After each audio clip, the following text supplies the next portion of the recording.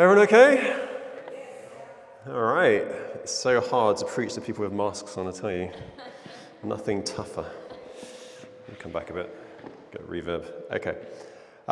Good. Just a few practical things quickly. Don't forget, we've got these amazing business cards to go in your wallets about the church. Has anyone given away their card? Remember, we all gave... Woo! Moira! Okay, yes, well done. 1, 2, any more cards given away? 1, 2, only 2, 3. All right, you get another one. I have to give them out now, so you get a bonus one now. And there we go. I'm going to pass that all the way. Oh, Hugh, you weren't here last week. So you can invite someone if they live in Kampala to come and visit church. There we go, guys. If you didn't get one last week as well, come at the end. So the idea behind this is that as you're talking about church, you can say, I go to this great church, love you to come along, and then it's all there for you.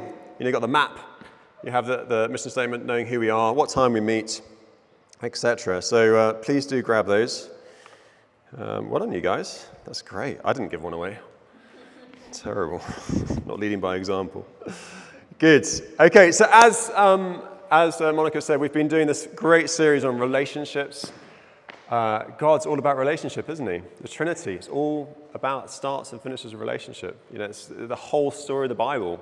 It's about love and relationship. So if you remember, we had one on marriage. So we kicked off with marriage a couple of months ago now, almost. And then we had singleness, listening to Monica. I almost wanted to be single again. It was such a brilliant talk.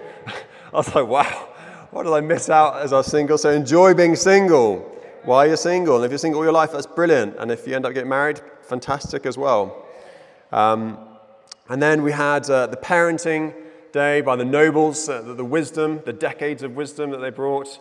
2 decades of wisdom, which was an excellent talk as well. And then we had Kimberly come in and do a talk about healing, and that's just really important. You can't have healthy relationships if you're carrying around past hurts. Yeah, and so she really spoke well into that about positioning yourself and getting yourself ready. And then Alistair on being a husband.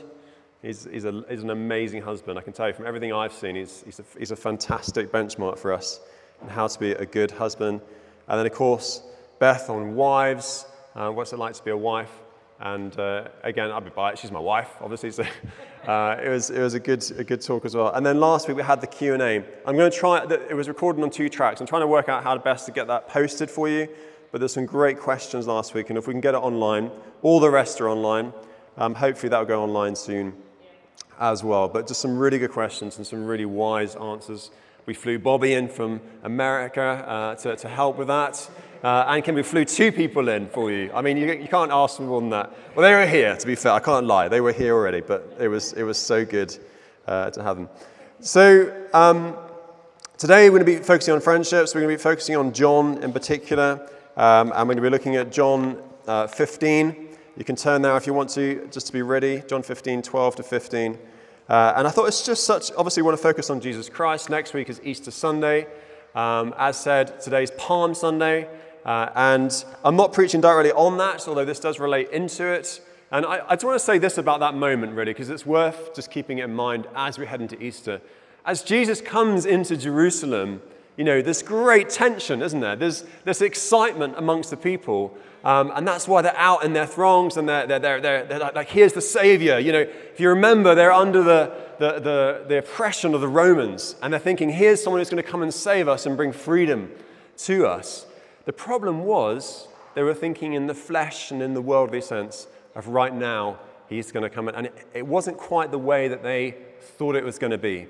And in fact, as ever with God, it was far greater than anything you could imagine. Okay, but just remember, it's just such an exciting, it must have been such an exciting and incredible time. But as well as that, last thing to say on that, is it was this huge tension. If you ever watch those Hollywood movies that sort of get up to this crescendo, and it's the climax of the whole thing, and it's all leading to this time, and the whole city was on the edge of tension. Okay, it's just I just want to say that to honor the day that it is, the week before Easter. Okay, so it's well worth, I would say, just go through the Gospels and just choose one of those Gospels and just go through that and remind yourself the season we're in. I really encourage you to really dive into your Bible this week as you lead up to Easter Sunday as well. It's really the cornerstone of our faith. Christ dying on the cross for our sin so that we have an eternal relationship with God. There's nothing greater than that. Okay.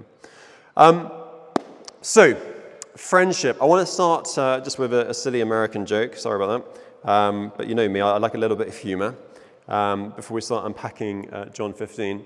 Not long ago, there were three friends who came to New York City. We've got a skyline here. We've got New York City here. And as you know about who's been to New York? Has anyone been to New York?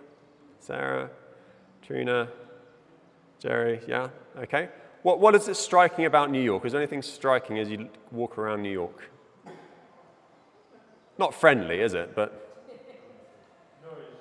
noisy. What about the buildings? Lots of really high buildings. Yeah.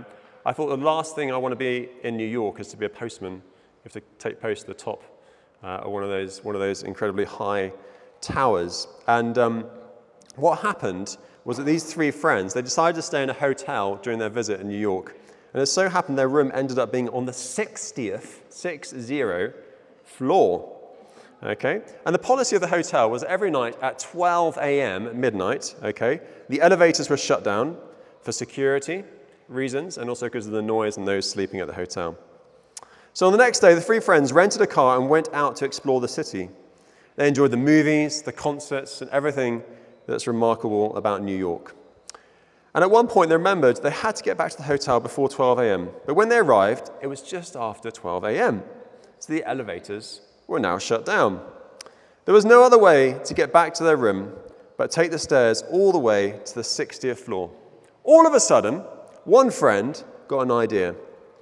He said, for the first 20 floors, I'm going to tell you jokes to keep us going up the stairs.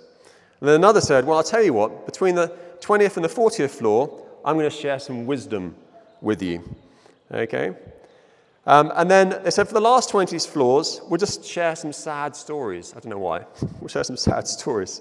So one of the friends starts with jokes, and they're laughing, lots of joy, and they reach the 20th floor. And then for the next 20, this next friend shares lots of wisdom. So they learnt lots, and they felt wise and clever.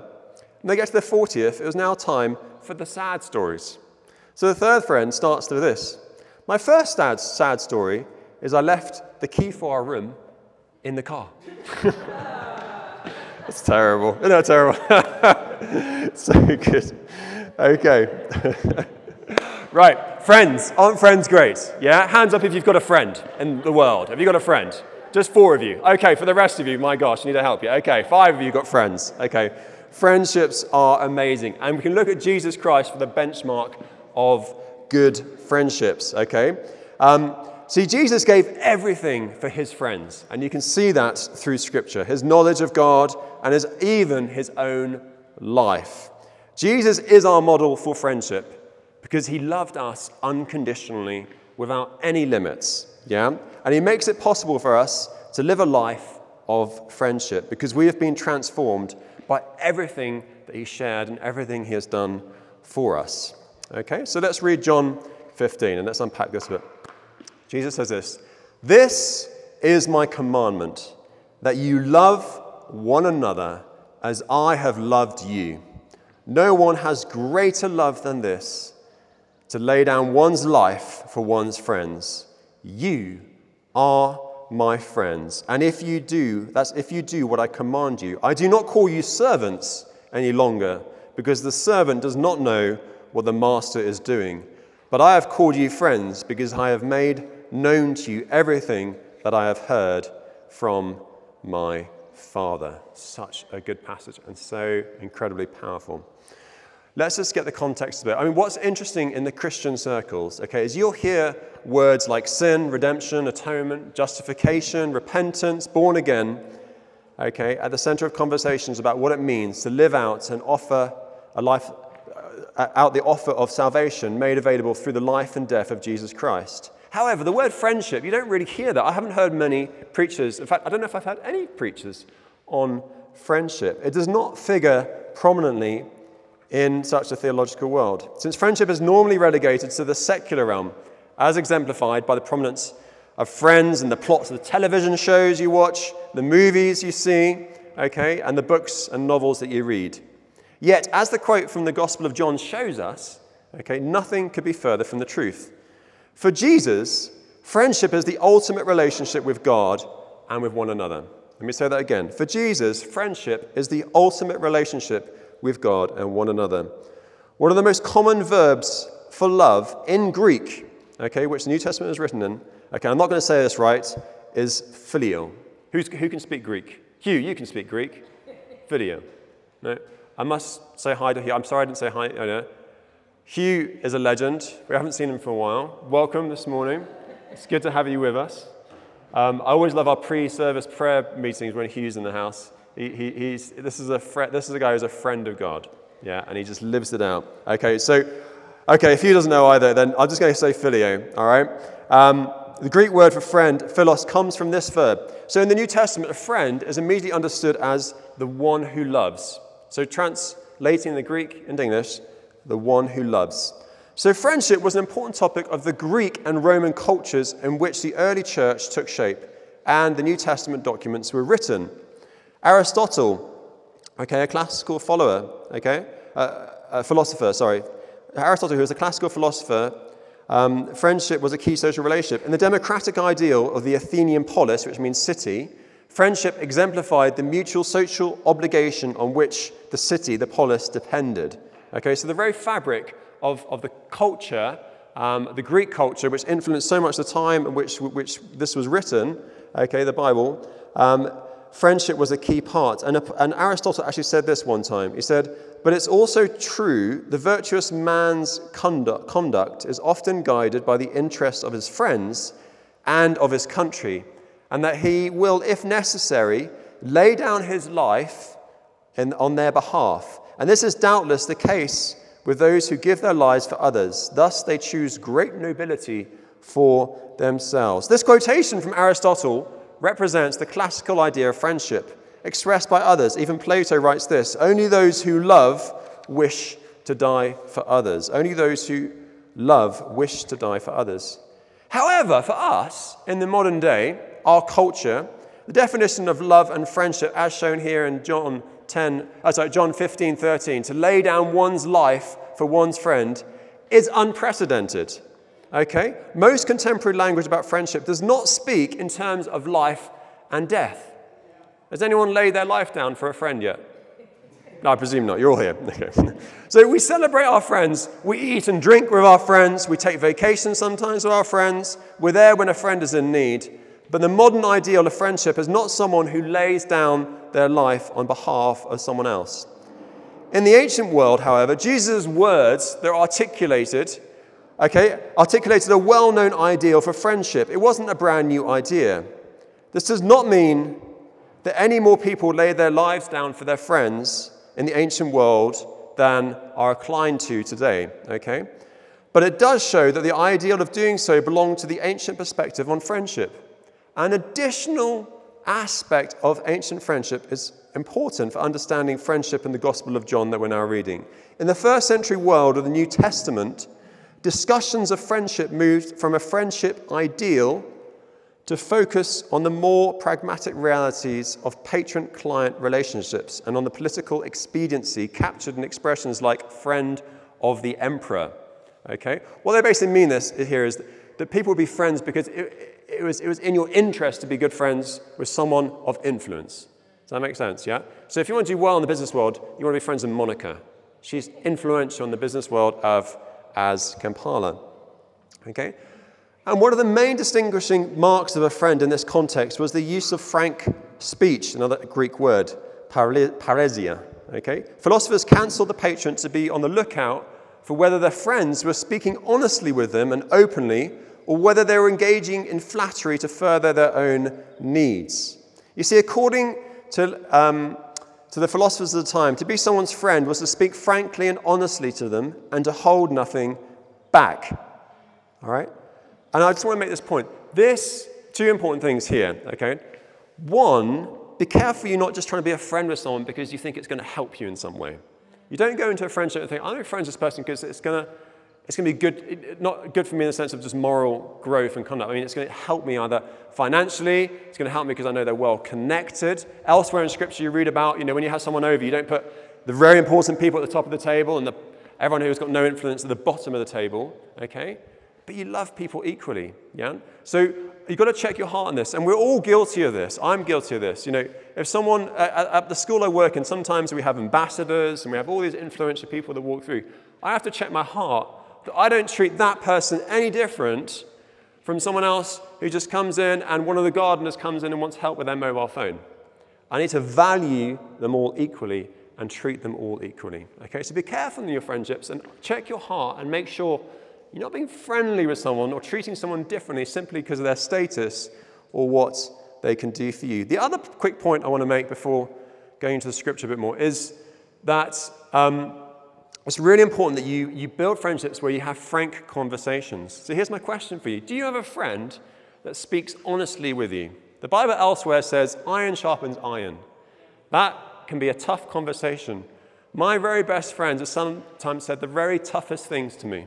Rory, you try and be funny too often. You use sarcasm too much. You cut others down to try and make yourself look good. Yeah? They say that in love, but they tell me these things. These are weaknesses of mine. Yeah? Do you have a friend, or friends, hopefully, that speak truth to you?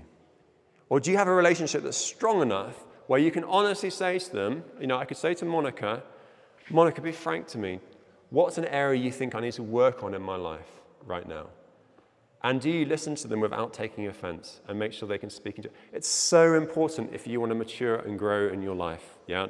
And I know so many people, I work with so many people because they just don't have that type of friendship where people just speak the truth to them, yeah?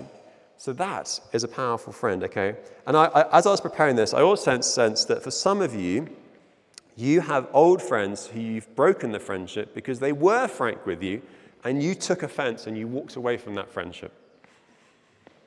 So if that's you, I just want to challenge you to think about re-engaging and working through that, yeah? And now, some friends aren't good. They just criticize you all the time. I'm not saying that type of friend. This is the friend that just spoke some truth to you and you were offended at the time and you've never continued that friendship ever since, okay? And I think the devil's robbed you of a friendship that you really needed, yeah? Does that make sense? Okay. All right. So, the friendship in the New Testament writings here, therefore, were not created in a social vacuum. These two dimensions, okay, of laying your life down and frankness of speech, okay, in the ancient world, the gift of one's life for one's friend and the use of frank and open speech informed the way that the Gospel of John and its readers understood the language about friendship. So in John 15, 12-15, which is the key passage for us today, on the theology of friendship, Jesus enacts friendship throughout the Gospel. But these verses provide the words to describe and name who and what Jesus is as a friend. In John, Jesus is both the model and the source of friendship. As the model of friendship, he calls the disciples to love as he has loved. As the source of friendship, he makes possible their own friendship through what he has given them. So Jesus as the model of friendship. As we've seen, Jesus' words in John 15 would have sounded somewhat familiar to his followers and to the Gospel's first readers. As a teaching, John 15:13 affirmed a common cultural ideal to look to the interests of the other for the sake of the common good. What distinguished Jesus' words from this ideal was not the content, but the fact that Jesus did not merely talk about laying down his life for his friends. Jesus enacted the ancient ideal of friendship. He laid down his life for his friends and for us. So the difference here, it wasn't just talk, it was action. And very soon after saying this to disciples, he literally laid down his life. Okay, so Jesus' whole life is an incarnation of the ideal of friendship. What Jesus teaches, he is already living. The pattern of Jesus' own life and death moves the teaching of John 15:13 from philosophical ideal to an embodied gift. Yeah? Let's just have a quick review of a couple other passages to give context for this passage, okay? And I'm conscious, we're okay for time. Okay, a quick review. Okay, so here we go. First of all, the Good Shepherd. This is in John 10. Okay, so you can turn there quickly if you'd like to. I'm not going to read the whole of it, but we've got John 10, 1 to 14. But you can just have that in front of your eyes. And this is very much where, if you remember, it's about the sheep and Jesus being the doorway to these sheep, yeah? Okay, so in John 10, it begins with a parable about the sheepfold. He focuses first on the gate in verses 1 and 2, and then on the shepherd in verses 3 to 5. This parable gives us a very realistic picture of sheep herding and the role of the shepherd. All right? Everyone remembers this. Do you want to read it out from memory? Shall I read it? We got time? Yeah? Okay, let's read it. Here we go. Right. Okay. So, John 10, verse 1. Very truly, I tell you, Pharisees, anyone who does not enter the sheep pen by the gate, but climbs in by some other way, is a thief and a robber. The one who enters by the gate is the shepherd of the sheep. The gatekeeper opens the gate for him, and the sheep listen to his voice. He calls his own sheep by name and leads them out. When he has brought them out, all his own, he goes on ahead of them, and his sheep follow him because they know his voice. But they will never follow a stranger. In fact, they will run away from him because they do not recognize a stranger's voice. Jesus used this figure of speech, but the Pharisees did not understand what he was telling them. Therefore, Jesus said again, very truly, I tell you, I am the gate for the sheep. All who have come before me are thieves and robbers, but the sheep have not listened to them. I am the gate. Whoever enters through me will be saved, and they will come in and go out and find pasture. The thief comes only to steal and kill and destroy. I have come that they may have life and have it to the full. I am the good shepherd. The good shepherd, here we go, lays down his life for the sheep. The hired hand is not the shepherd and does not own the sheep. So when he sees the wolf coming, he abandons the sheep and runs away. Then the wolf attacks the flock and scatters it, and the man runs away because he's a hired hand, cares nothing for the sheep. I am the good shepherd. I know my sheep, and my sheep know me. Just as the Father knows me, and I know the Father, and I lay down my life for the sheep. I have other sheep that are not of this sheep pen. I must bring them also. They too will listen to my voice, and there will be one flock and one shepherd. The reason my Father loves me is that I lay down my life, again, only to take it up again. No one takes it from me, but I lay it down of my own accord. I have authority to lay it down and authority to take it up. This command I received from my Father. So it begins with the parable about a sheepfold. He focuses on, first of all, on the gate and then on the shepherd. Okay? This parable gives a very realistic picture of sheep herding and the role of the shepherd. Jesus interprets this parable by identifying himself with both the gate and the shepherd. The good shepherd lays down his life for the sheep and so puts care of the sheep above all else. This is in striking contrast to the hireling who would put the sheep in jeopardy rather than risk his own life. The contrast between the shepherd and the hireling is like between the true and the false friend. The false friend will not be around in time of crisis, but the true friend will be. And this is key for you. You can look back and you can see your true friends are the ones that stand by you through the good, the bad, and the ugly. And you can think now, I can imagine as I'm saying this, you think, oh yeah, I remember so-and-so. But you also remember those that abandoned you. Yeah? And what I can stress from my own life so far is that when I was at university, I was at the stage where I tried to be friends with everyone. I had a lot of friends. I'd probably had about 30 or 40 different friends I hung around with. But it was very superficial. Yeah? And I had a really tough final year at university, and that's when I learned who my real friends were.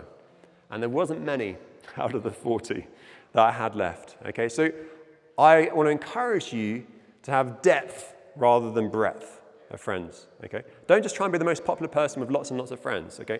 You can't, once you get to a certain number, you can't have any depth of fellowship and friendship, yeah? So choose your friends very wisely, and I've said this before.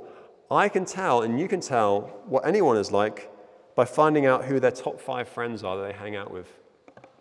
Because you will become like the friends that you have fellowship with, yeah? It's very rare I see a person's life, and it's very different from their close friends. So if you don't like what you're seeing in your close friends, you need some different friends. Yeah? I'm sorry if that sounds harsh, but it's just so true. It overshadows you, okay? So just be really aware of them. Okay. So Jesus here is not simply telling a story about shepherds and hirelings, about true and false friends, but Jesus is also talking about himself, about the love that animates everything he does. To make this clear, Jesus speaks directly in first-person language. I lay down my life for the sheep. He talks directly about his own life and death. And for this reason, the Father loves me because I lay down my life in order to take it up again. No one takes it from me, but I lay it down on my own accord. Jesus is not speaking generally about the gift of one's life for others. Jesus is making a specific promise about his own life. Jesus' arrest and death shows that his promise is true and reliable. Okay, so he's not just saying it, but elsewhere in Scripture, okay, and this is very apt because we're around this time of year now, okay, but if you think about the time in the garden when he's arrested in John 18, okay, it has really interesting echoes in this passage, John 18, verse 1 to 14, of John 10.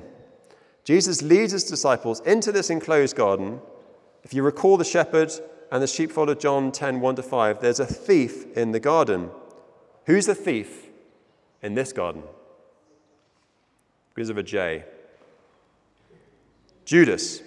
Judas, like the thief in the sheepfold in the Gospel of John, okay? Jesus does not wait for Judas to identify him with a kiss. This is really key, okay?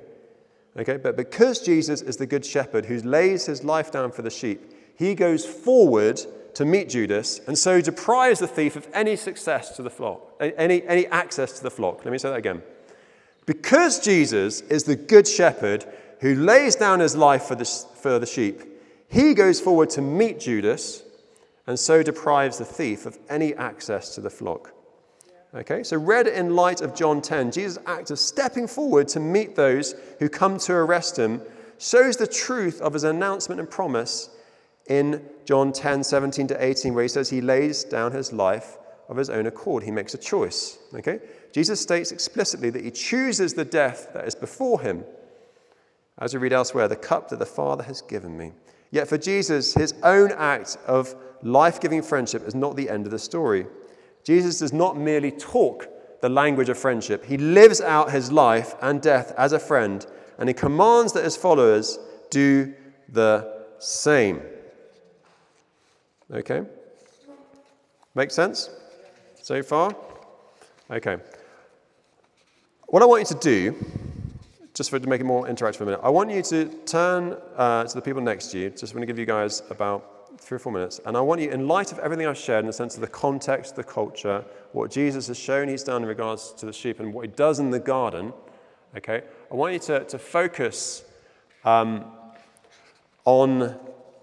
the passage, and I'd like you, okay, so focusing very much on John 15, 12 to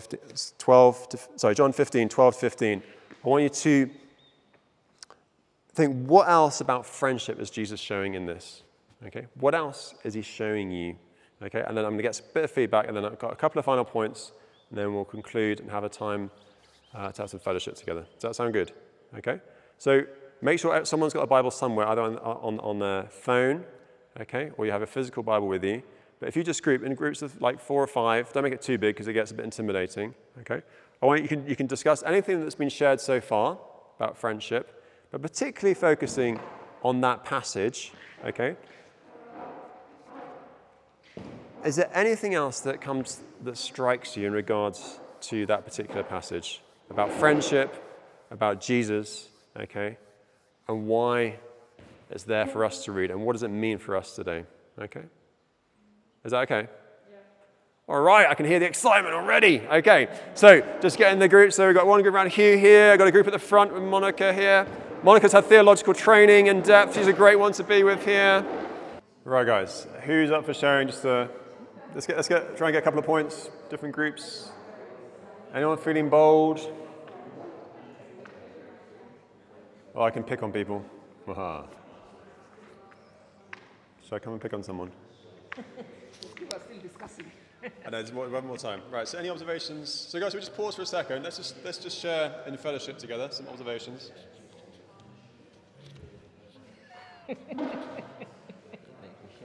Observation. Yeah, just something. Observation. Yeah, okay.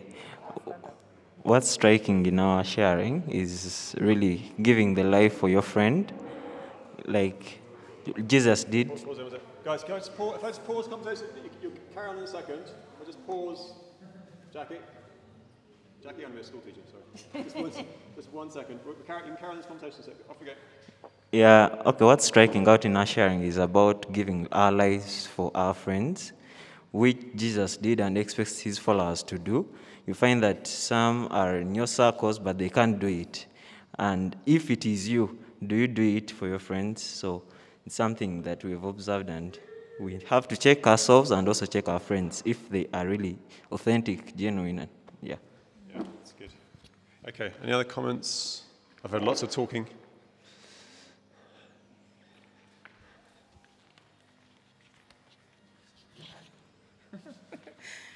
Okay, many of us here feel like it's hard to call Jesus their friend because they see Jesus as Lord, as King, as Savior, and they just want to worship Jesus like. And then physical friends have not been real friends, like what Jesus is talking about in this scripture.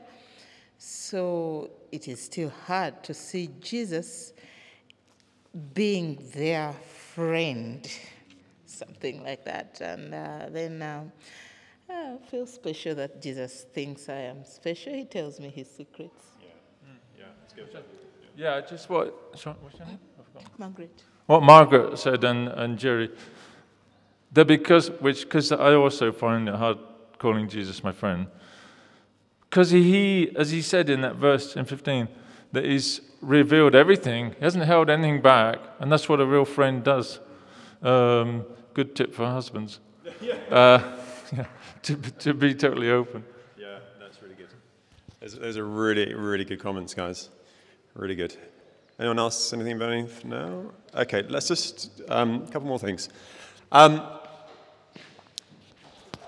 I'll speak 2 minutes, and then I'm going to got a few final questions for you guys to chat about as well as that. I think, first of all, what Hugh's group over there shared is so important. I think sometimes we have a lack of self-worth. Yeah, I'm not worthy to be a friend with God. Okay, but what you're then saying is saying, well, the cross wasn't enough. Yeah, you're almost saying the cross didn't achieve what God said it has achieved. Yeah, God looks at you right now and adores you and sees you out blemished through the cross. And he wants to be your friend. He wants to be in relationship with you.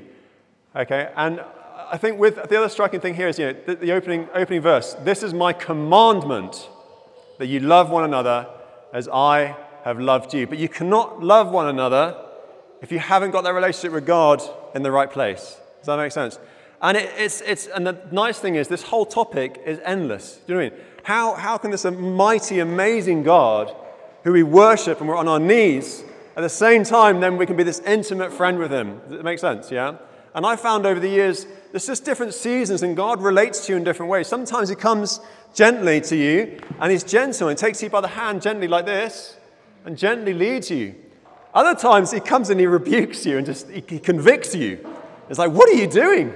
Just like a father with their child. There's different moments of my kids where I'm playing and I'm tickling, I'm laughing. There's other times I sit down and we have to have a very serious conversation about a very poor choice that child has made. Okay? So it's a dynamic thing that moves around. Okay? That's just really, really important. And I think the other comment as well, as picked up that Hugh mentioned, was, he's revealed everything. Okay? There's nothing hidden. So in good friendships, I'm not saying you have to talk about everything, but it's good that you don't hide stuff from your friend. And one of the challenges is that we always find it difficult to say the last 5% with our friend. Yeah? We're happy about talking about different things, but when it gets to something difficult, like you see a behavior or something, I don't know about you, but I find it really hard to share that last 5%. But a true friend shares everything. Yeah? So you need to make sure that you have deep, strong friendships that, yes, it's times where you laugh together and everything's wonderful, but there's also times when you challenge and you call out behavior. Does that make sense? I hope so. Right, so let me just leave you the last few questions. And what you can do is you can get a drink and then continue the conversations. But let me just finish with this. I think as I was reflecting, I was just trying to think of other times when God talks about being a friend. And this is what really struck me. You remember in the Old Testament, yeah, where we only really see Abraham, and by implication Moses, so Abraham in 2 Chronicles and Moses in Exodus 33, where they're called friends of God. But here, Jesus extends his privilege to everyone. To all obedient believers, suddenly you can be a friend of God. And that is an amazing thing. And it's not something to take for granted. It is incredible. It's one of the greatest gifts, okay? That you can be a friend of God. Isn't that amazing? I think so. Let me say again. You can be a friend of God. Turn to the person next to you and say, that's awesome. Right, try that again. 1, 2, 3. That's awesome. No, let's try it again. That's awesome. Right, here's some final questions. You can talk about that and pray for each other. But I'm also going to say this. Jesus leads by example. Look to him for everything, okay? He leads, he says it, and he does it. His actions follow his words, okay? He's willing to lay his life down. It's unlikely you're going to have to lay your life down for your friend. But metaphorically, it means giving everything you have to help your friends, to have deep, meaningful friendships, okay? He's willing to protect his friends. You should be willing to protect your friends, okay? He chooses to stay in relationship with us, even though he knows everything, the good, the bad, and the ugly about our lives, okay? So, in light of all this, how is your friendship with God? Number one, okay? In light of this, how is your friendships with those around you? How deep and meaningful are they? And are you living a life of authenticity? Okay? So how's your relationship and friendship with God? How's your friendships around you? Are they deep? Are they shallow? One of our values as a church is authenticity. Do you have authentic friendships around you? Okay, you can continue that chat now. I encourage you to pray for each other. If you don't have the friends you want, pray for your friends.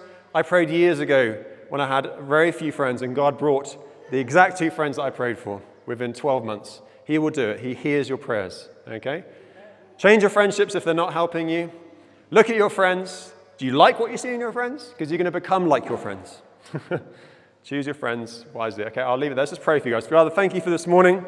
Thank you for fellowship, friendship. Thank you that you call us to be your friend, Father God. And as we head towards Easter Sunday, where you laid your life down to make that possible, Father God, let us not take it for granted, but let us push into your presence, push into a relationship with you, Father God, and may you enrich our friendships as a community of believers, our friendships here, our friendships out in the workplace, and in just the life in general. Let us be incredible friends, Father God, by your gracious, precious name, Jesus Christ. Amen. Amen. Right, enjoy your conversations, guys. And when you're ready, you can grab some food. Please remember, we need to be out by 12. So after that, in about half an hour, if we can help the guys here, that'd be helpful. Okay, just to honor this place, we want to be clear by 12. But you've got time. We try to finish early, so you've got a bit of time to chat. Okay, it's 11:17. We've got 40 minutes. Enjoy. Okay.